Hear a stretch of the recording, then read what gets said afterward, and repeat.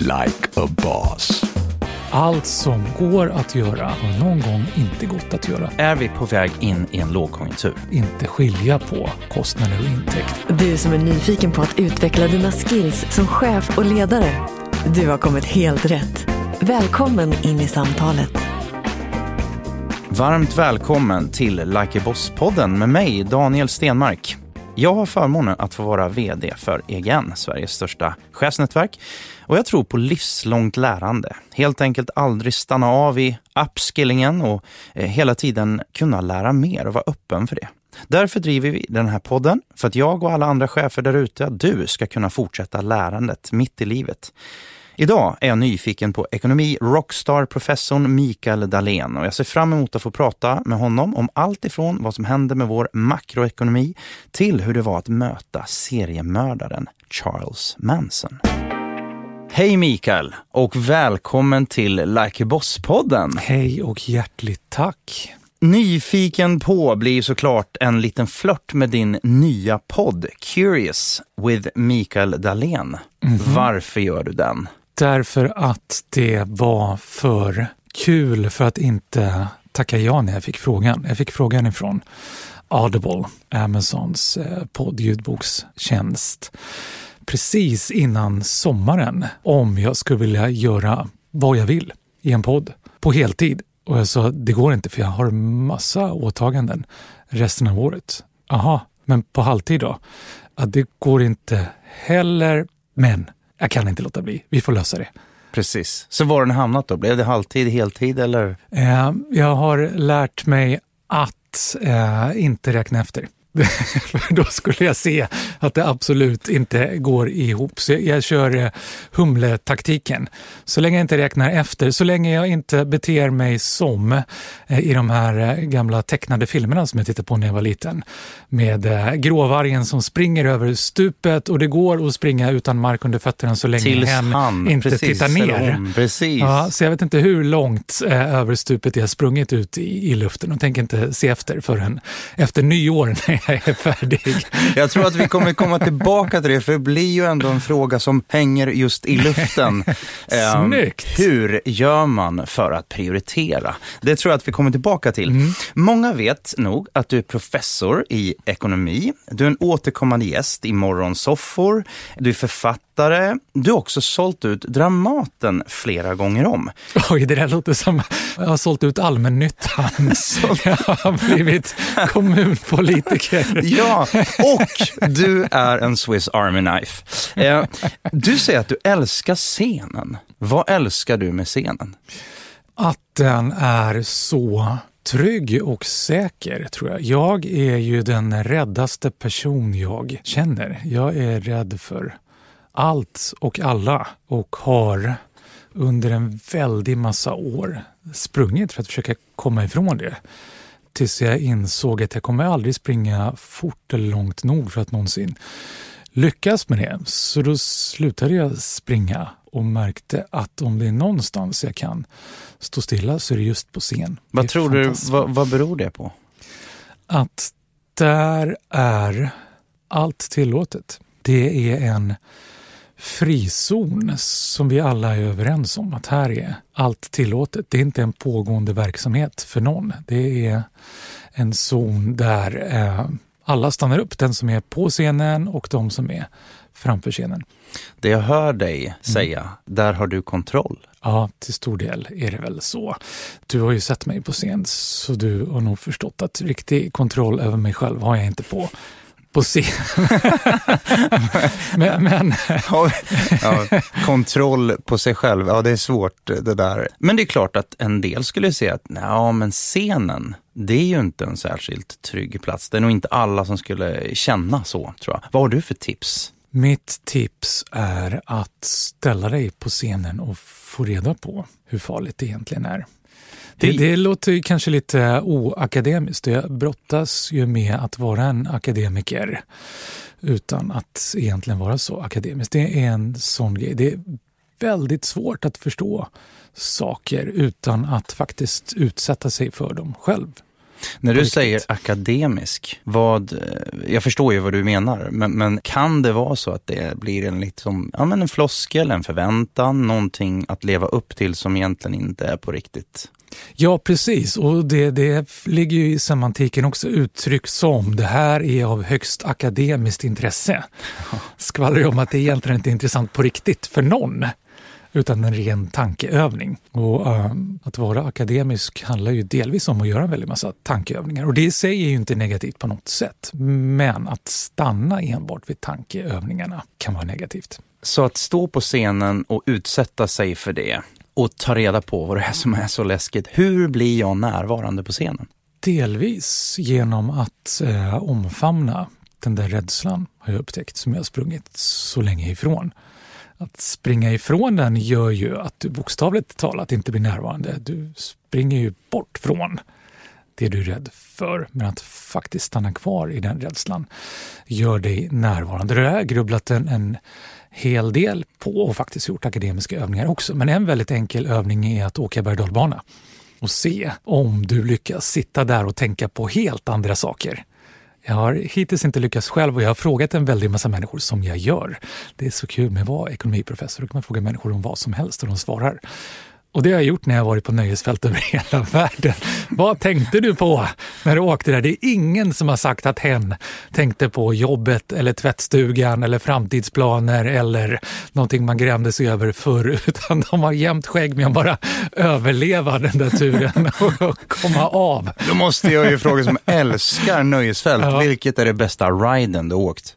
Bästa riden var Six Flags, USA, en sån berg- och dalbana som egentligen bara var ett väldigt, väldigt högt fritt fall. Man börjar med, vilket är så smart upplagt, för förväntningen är ju en väldigt stor del. Så du börjar med att gå upp för trappor i vad som känns som en halvtimme.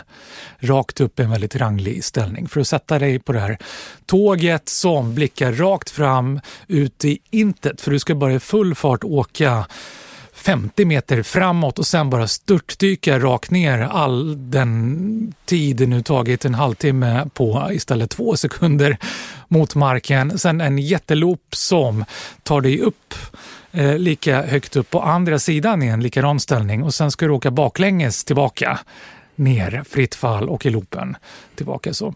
Det låter lite som en bild av hur du har byggt upp det. Ja, men när du pratar om podden.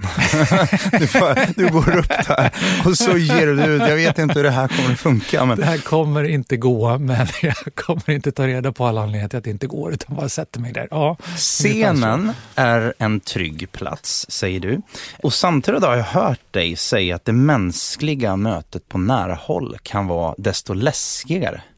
Det tycker jag är väldigt läskigt för att jag aldrig riktigt blir klok på människor. Så apropå kontroll, apropå trygghet så känner jag noll klokhet eller trygghet när det handlar om andra människor. Det är ju till väsentlig del därför jag är professor. För att jag när den fåfänga förhoppningen att bli, om inte klok så åtminstone klokare, så klok jag kan bli på andra människor. Och det är ett arbete som än så länge inte ens närmat sig någon sorts mållinje, om ens halfway mark. Livet handlar ju väldigt mycket om personliga möten. På snabbköpet eller familjen eller på jobbet, ute på stan. Gränsdragningen mellan att bry sig om vad människor tycker och inte bry sig om vad människor tycker. Vad tänker du? Det är ett livsarbete det också, definitivt. Men jag tror knappast jag behöver uppmuntra någon till att bry sig mera. För det har vi så fundamentalt i oss programmerats både på rent genetisk nivå och kulturellt, socialt från att vi är 3 månader gamla. Det är sånt jag har kollat upp. Från att vi är 3 månader gamla så har vi tillräckligt utvecklad syn och spegelneuroner för att börja ta in ordentligt vad andra gör. Och då börjar vi koda oss själva. Så min främsta uppmaning är snarare att vid tillfällen tänka över om vi kanske bryr oss för mycket. För det kan bli jobbigt om vi hela tiden försöker göra saker, se på oss själva utifrån hur vi tror att andra ser på oss och tycker om oss. Som att vi skulle gå omkring med en spotlight riktad mot oss hela tiden. Det kallas till och med för spotlight-effekten.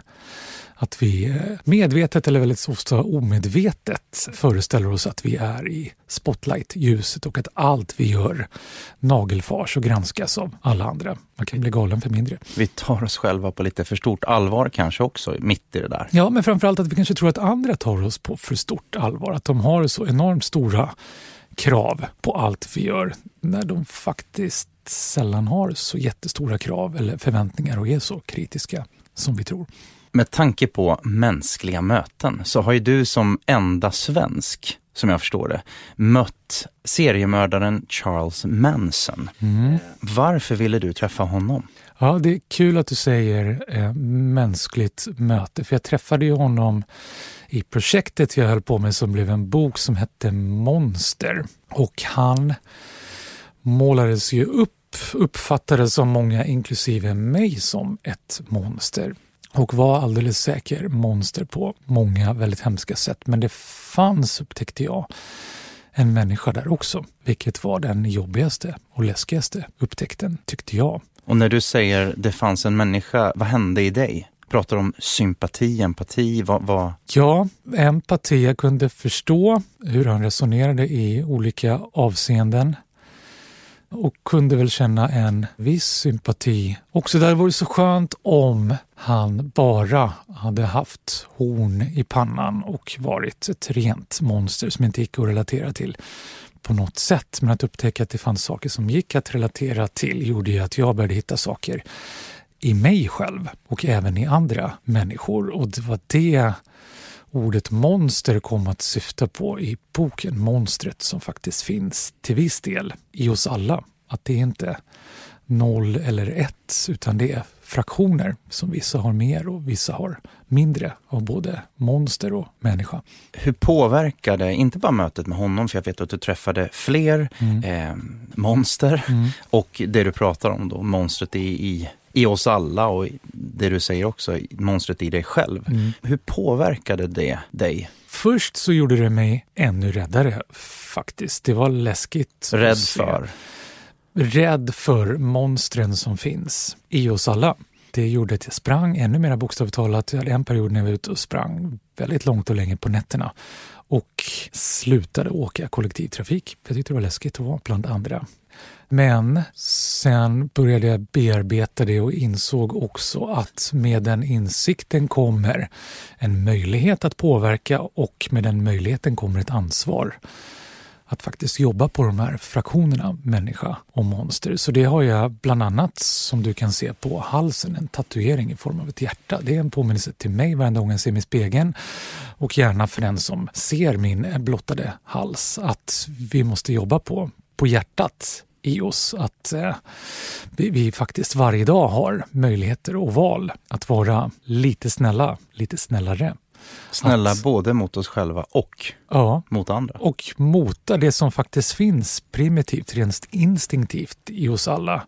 Att vara monstruösa mot oss själva, mot oss andra. Det behöver inte vara medvetet, ingenting vi vill göra, men det kommer så lätt, så naturligt, så primitivt dessvärre. Det var någonting som jag förstod på riktigt.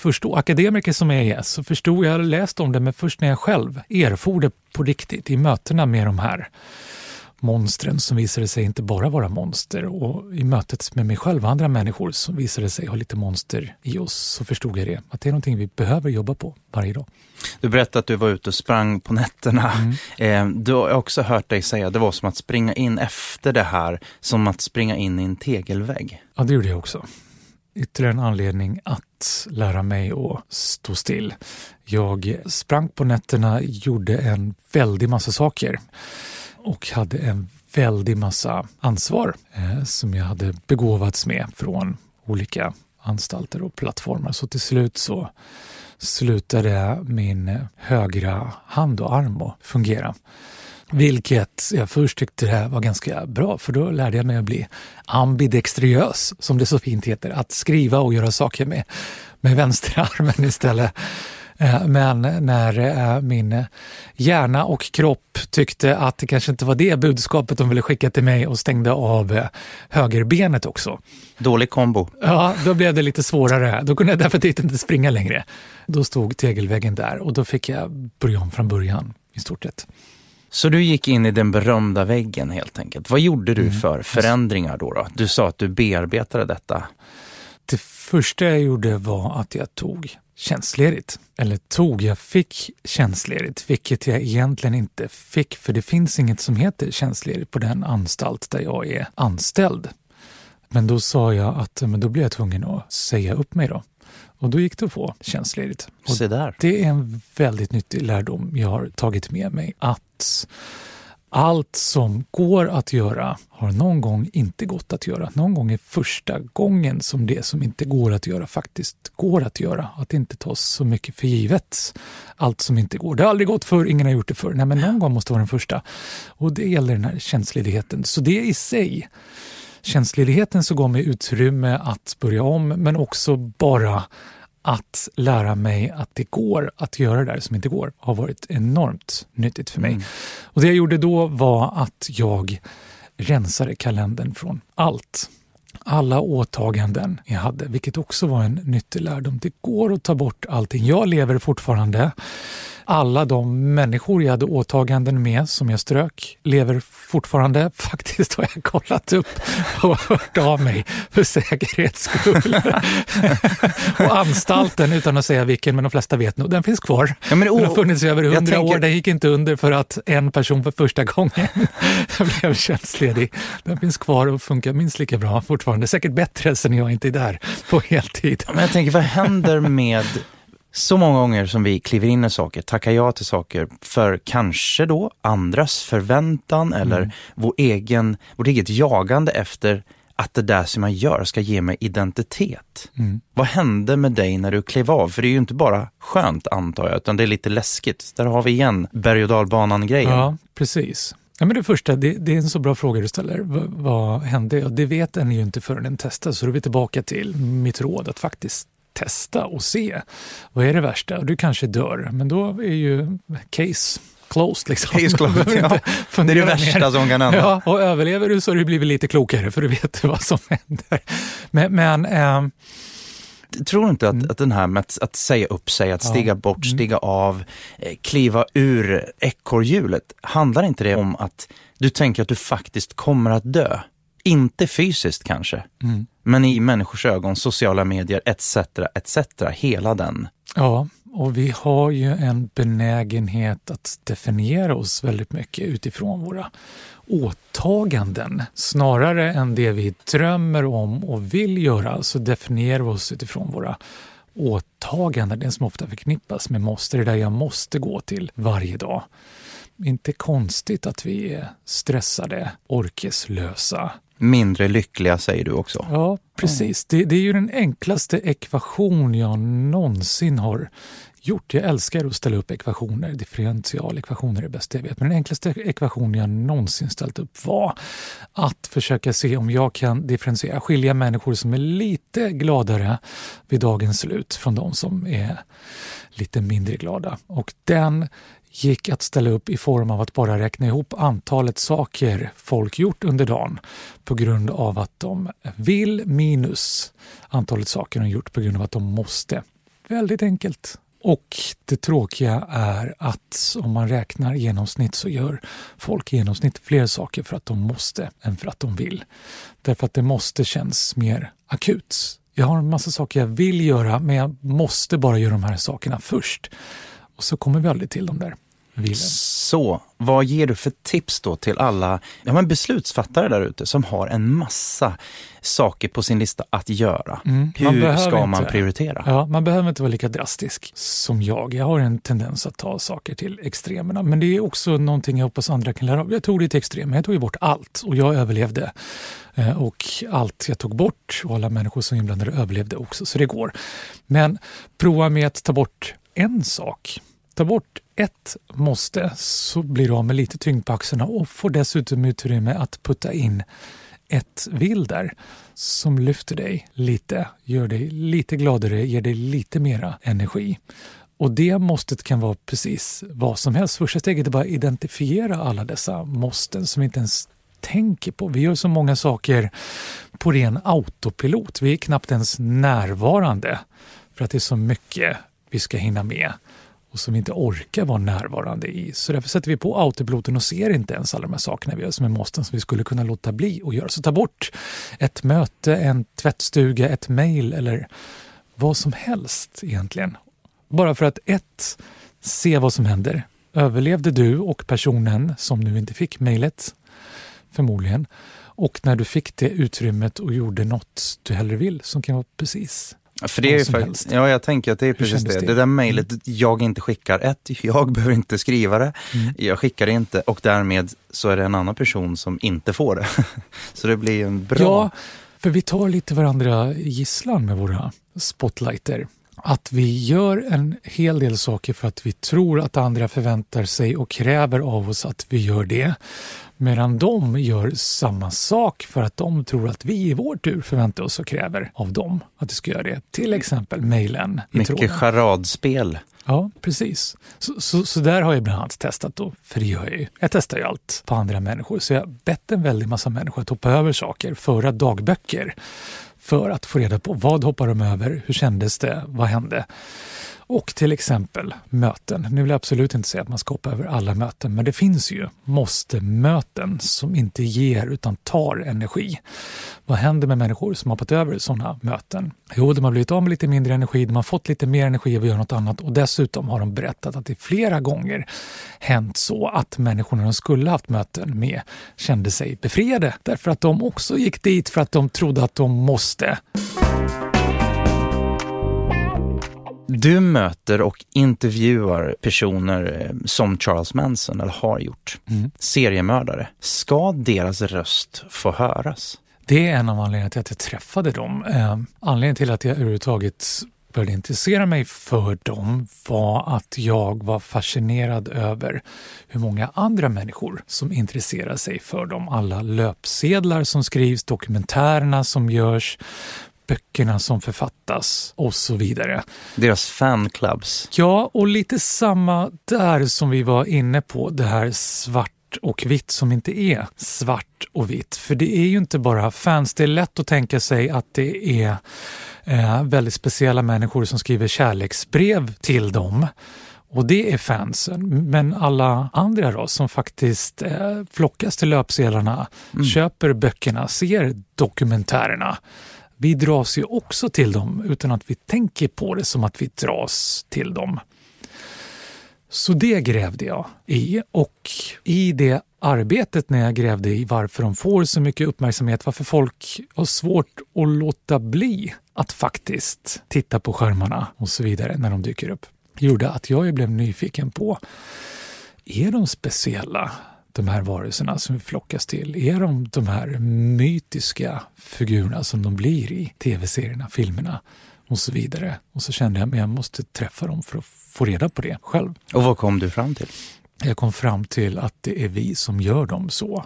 Mytiska. Ja, precis. Att det faktiskt är människor, ganska vanliga människor i dem, som har några kortslutningar i sig som gör att de gör det där vi andra aldrig skulle kunna göra, även om vi faktiskt har de tankarna. Det lärde mig också under mitt arbete att alla har ondskefulla tankar, modiska tankar. Över 90% av tusentals människor som tillfrågats i studier visar sig någon gång att tänkt tanken på att ha ihjäl någon. Men stort sett ingen av oss kommer ju någonsin ens i närheten av att göra det. Men de instinkterna finns i oss. Det låter hemskt. Ja, därför blev jag ju väldigt skraj, slutade åka kollektivt och sprang på nätterna.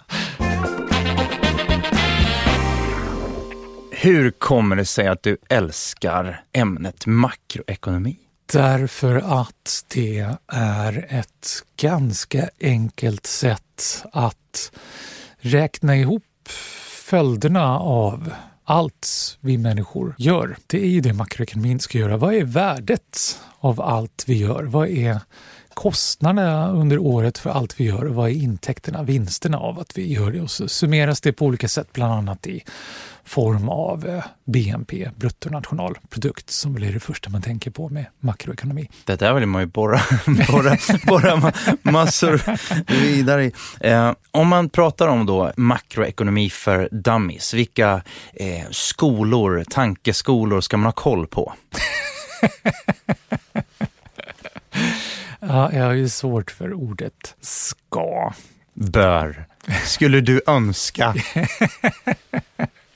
Det finns ju en väldig massa former av kapitalism. I stort sett sök på asterisk kapitalism, så dyker upp en hel rad olika varianter som är nyttiga att förhöra sig lite om, och så gör man samma sak med asterisk marxism, kommunism till exempel. Egentligen då kommer man via dem att ta sig hela vägen från extremändarna, den ena änden att det som görs ska maximera tillväxt, till det som görs ska maximera allmännytta utan tillväxt och alla varianter av det.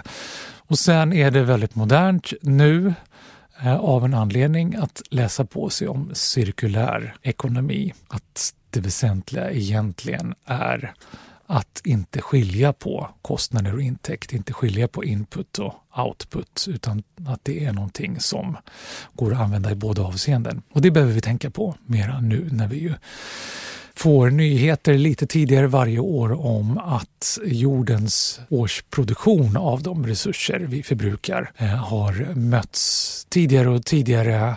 Slutet av sommaren, mitten av sommaren, ännu tidigare. Här i Sverige så är vi ju där redan vid påsk ungefär. Så hur kan vi bättre tillsammans använda resurserna så att det jag förbrukar är någonting som du sen kan använda igen på ditt sätt och sen skicka vidare tillbaka till mig. Det var ett långt och flummigt svar. Ja, men det är väldigt bra. Ekonomi är en lång och flummig vetenskap. Det är nästan så att man vill dyka in i frågan: hur fungerar världens ekonomi idag? Mm. Och hur tänker du? Det finns ju ett kort svar i alla fall på det. Dåligt. Ja, och ännu mer spännande svaret blir ju: hur skulle du önska, om du fick designa världens ekonomi jämfört med idag, hur skulle du designa den då? Det där vill jag ju gräva i, så jag kan ju passa på att slänga ut den efterlysningen. Finns det någon starke hen, det här gamla uttrycket starke man, och du måste inte vara en man, men det har varit väldigt många män på grund av att de är mer benägna att vara fåfänga och maktfullkomliga.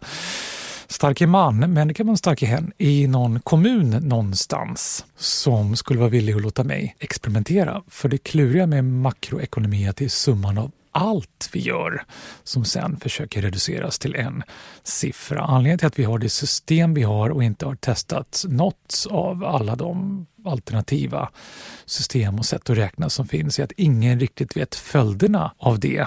För att det är en sak leder till en annan, så leder till en annan, så leder till en annan, och i tillräckligt många led så tror man inte att förutse det. Så vi måste testa. Och när det handlar om ekonomi och välfärd och så vidare som inte behöver vara samma sak, men som vi bara bestämde oss för en massa år sedan borde vara samma sak, så är det ingen som vågar testa när man inte vet följderna. Vi vet att det vi gör inte är särskilt bra, men vi vet inte vad alternativet är, så då håller vi fast vid det. Så jag skulle hemskt gärna vilja testa i en mindre ekonomi som skulle vara en kommun. Spännande. Som jag skulle kunna sätta en virtuell glaskupa över, som i den här Stephen King tv-serien The Dome, där de bokstavligt talat sätter en glaskupa över en mindre stad de kommit ut. Det skulle jag vilja göra med en mindre kommun. Jag har en massa idéer om hur vi ska kunna testa och mäta, men jag vet inte exakt följderna av det. Så är det någon som skulle vara villig att testa på sin kommun, så kör vi, så kommer jag ha ett svar. Hör av dig till Mikael Dahlén om du vill testa det.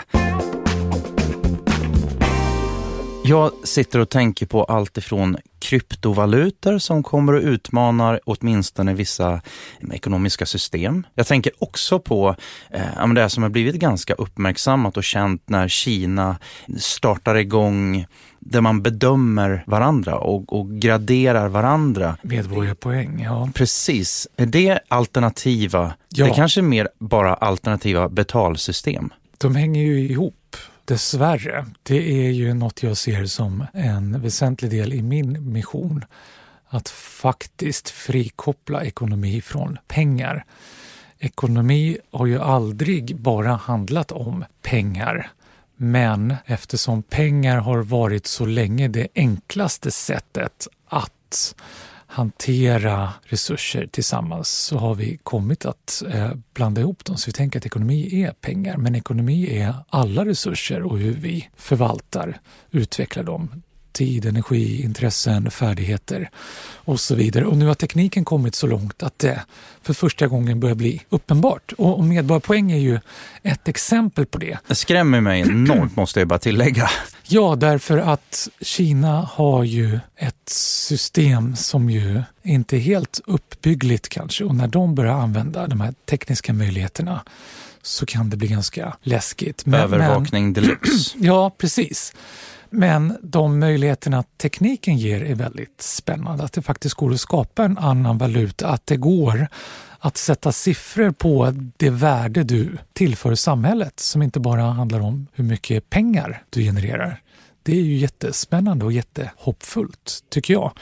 Så det definitivt innebär helt andra ekonomiska och politiska möjligheter. Vilket kan vara läskigt i Kina, men det vi måste göra är att frikoppla det de gör ifrån deras syn på politik, ekonomi och människor och se vad är liksom infrastrukturen och tekniken i det som vi skulle kunna göra någonting mycket bättre med. Och samma sak med kryptovaluta. Som, det går inte att komma ifrån, används till läskiga saker. Egentligen all teknisk utveckling har en initial tillväxt och spridning som eldas på av omoraliska, ondskefulla, rent ut sagt, drivkrafter. Apropå ondskan i oss. Ja, precis. Så vi skulle nog inte ha internet, vi skulle inte ha internationell handel, vi skulle inte ha infrastruktur, vägar och så vidare. Jag började faktiskt på en bok som handlade om The Economics of Evil för flera år sedan, som inte blev något av. Men då grävde jag ganska mycket i hur mycket av det som idag bidrar till vår välfärd och till den globalisering vi har som hade sin grund i hemska saker som knark, slavhandel, sex och så vidare. Nu känner jag att jag börjar måla in mig i ett hörn. Jag vill inte säga att det här är någonting bra, men det är inte, vi ska inte på grund av att de här används till negativa saker nu tänka att de inte kan göra väldigt mycket gott, utan vi ska göra gott.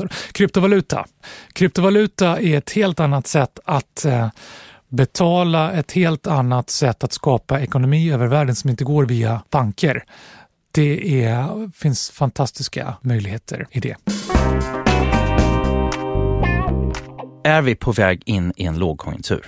Ja och nej. Vi är redan i en lågkonjunktur egentligen. Vi har bara valt att inte riktigt se det. Och det är bra att inte riktigt se det. För då gör vi inte en massa galna saker som vi gör när det är lågkonjunktur. Och vi är på väg in i att vi kommer nog att få ännu mera lågkonjunktur än vi redan har ett tag. Och bland annat kommer vi få ännu mer av det på grund av att du och en väldigt massa andra människor ställer den frågan. Ja, precis. Det var mitt fel. Världen går under. Nej, men så ekonomi är väldigt mycket psykologi. Ja, konjunkturer är psykologi. Ja. Konjunkturer är manier och panikanfall. Därför blev jag så glad när jag läste häromdagen att botten på lågkonjunkturen är redan nådd. Stod det i en tidning som jag inte ska nämna namnet på kanske, men 2019 tros gå till historien som bästa börsåret någonsin. Stämmer det? Det vet vi inte förrän. Nej. Hittills. Men vi hade ju en väldigt tung period, ett par perioder när det störtdök 2018 och det fanns nog en liten dipp 2019 också. Så i kontrast så förstår jag att det finns de som är glada över börsen nu. Psykologi och ekonomi. Vad har lycka med ekonomi att göra? Lycka och ekonomi som vi tänker på, som vi var lite inne på, ekonomi som pengar, har ganska lite med varandra att göra. Lycka och ekonomi som jag tycker vi borde tänka på det mera. Tillgångar. Ja, precis. Har allt med varandra att göra. Om vi tänker mer ekonomiskt på hur vi planerar och lever våra liv, hur vi arbetar, umgås och så vidare, så kan vi göra en jättestor skillnad för lyckan och välmåendet. Hur ska jag använda mina tillgångar för att både leva så lyckligt som möjligt, men också göra andra lyckliga? Du ska, ett väldigt snabbt svar, du ska göra det på ett sätt som ger dig själv och människor omkring dig lite större möjligheter idag än ni hade igår. Tror du att det ligger ett felfokus i att om man stannar vid det du börjar med, att göra sig själv lycklig? Punkt. Ja, du kan inte, så vitt vi vet än så länge, göra dig lycklig själv. Punkt. Vi är så sociala varelser, som sagt redan från 3 månaders ålder när vår syn utvecklas tillräckligt, så börjar vi kodas av andra, koda oss själva tillsammans med andra. För jag har ju hört om studier som visar människor som lever för andra, som ger, som är generösa, de facto lever lyckligare liv. Ja, ändå söker så många av oss, vi lever för att hitta lyckan. Och det är precis nästan som att ju mer du söker lyckan själv, desto mindre lycklig kommer du vara. Ja, det har jag gjort studier på, och andra också. Det stämmer, precis som du säger.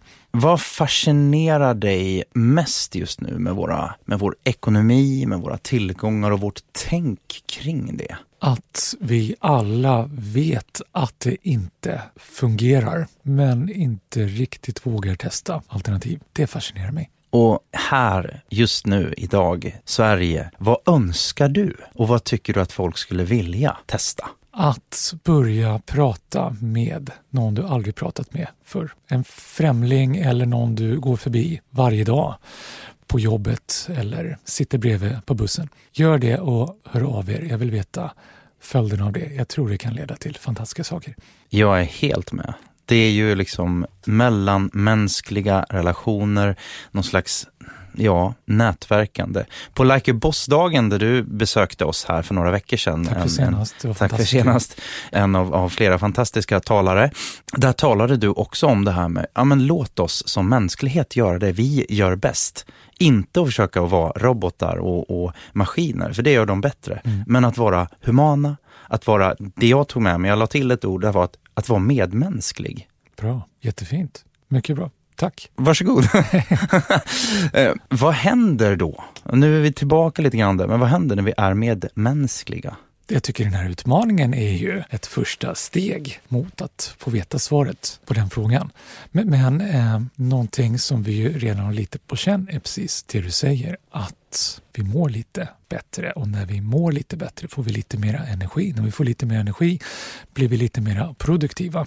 Så genom att faktiskt tänka ekonomiskt på ett annat sätt så gynnar vi också ekonomin på det traditionella sättet. Så värderingar, det är ju otroligt viktigt. Så när vi tittar på teknik, när vi tittar på hur vi ska använda teknik, mer värderingar.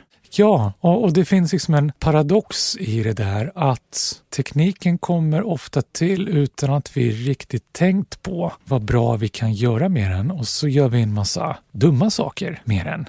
Och så blir det som med ekonomi och pengar, att vi blandar ihop det. Bara för att vi gör något dumt med tekniken innebär inte att tekniken är dum i sig. Det går, visar historien, att göra gott med i stort sett all teknik. Det är bara att vi måste börja tänka, ställa oss den frågan, vad kan vi göra för bra med det här? Vi närmar oss jul och nyår. Och för den som gett upp en massa nyårslöften kanske då, så har man ju i alla fall jag, en master i att förlora och misslyckas. Men du har en master i att förändra vanor. Du ägnar ett helt år att förändra en vana i taget då.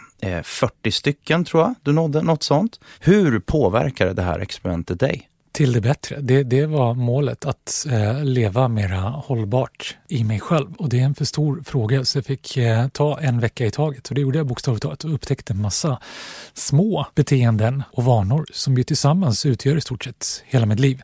Så en vecka i taget, och det är också mitt råd för alla oss, och vi är många som misslyckas med nyårslöften, att ser du det som ett årsprojekt så är du dömd att misslyckas. I stort sett alla, över 80% gör det, och säkert 10% till där lever i förnekelse över att de misslyckats.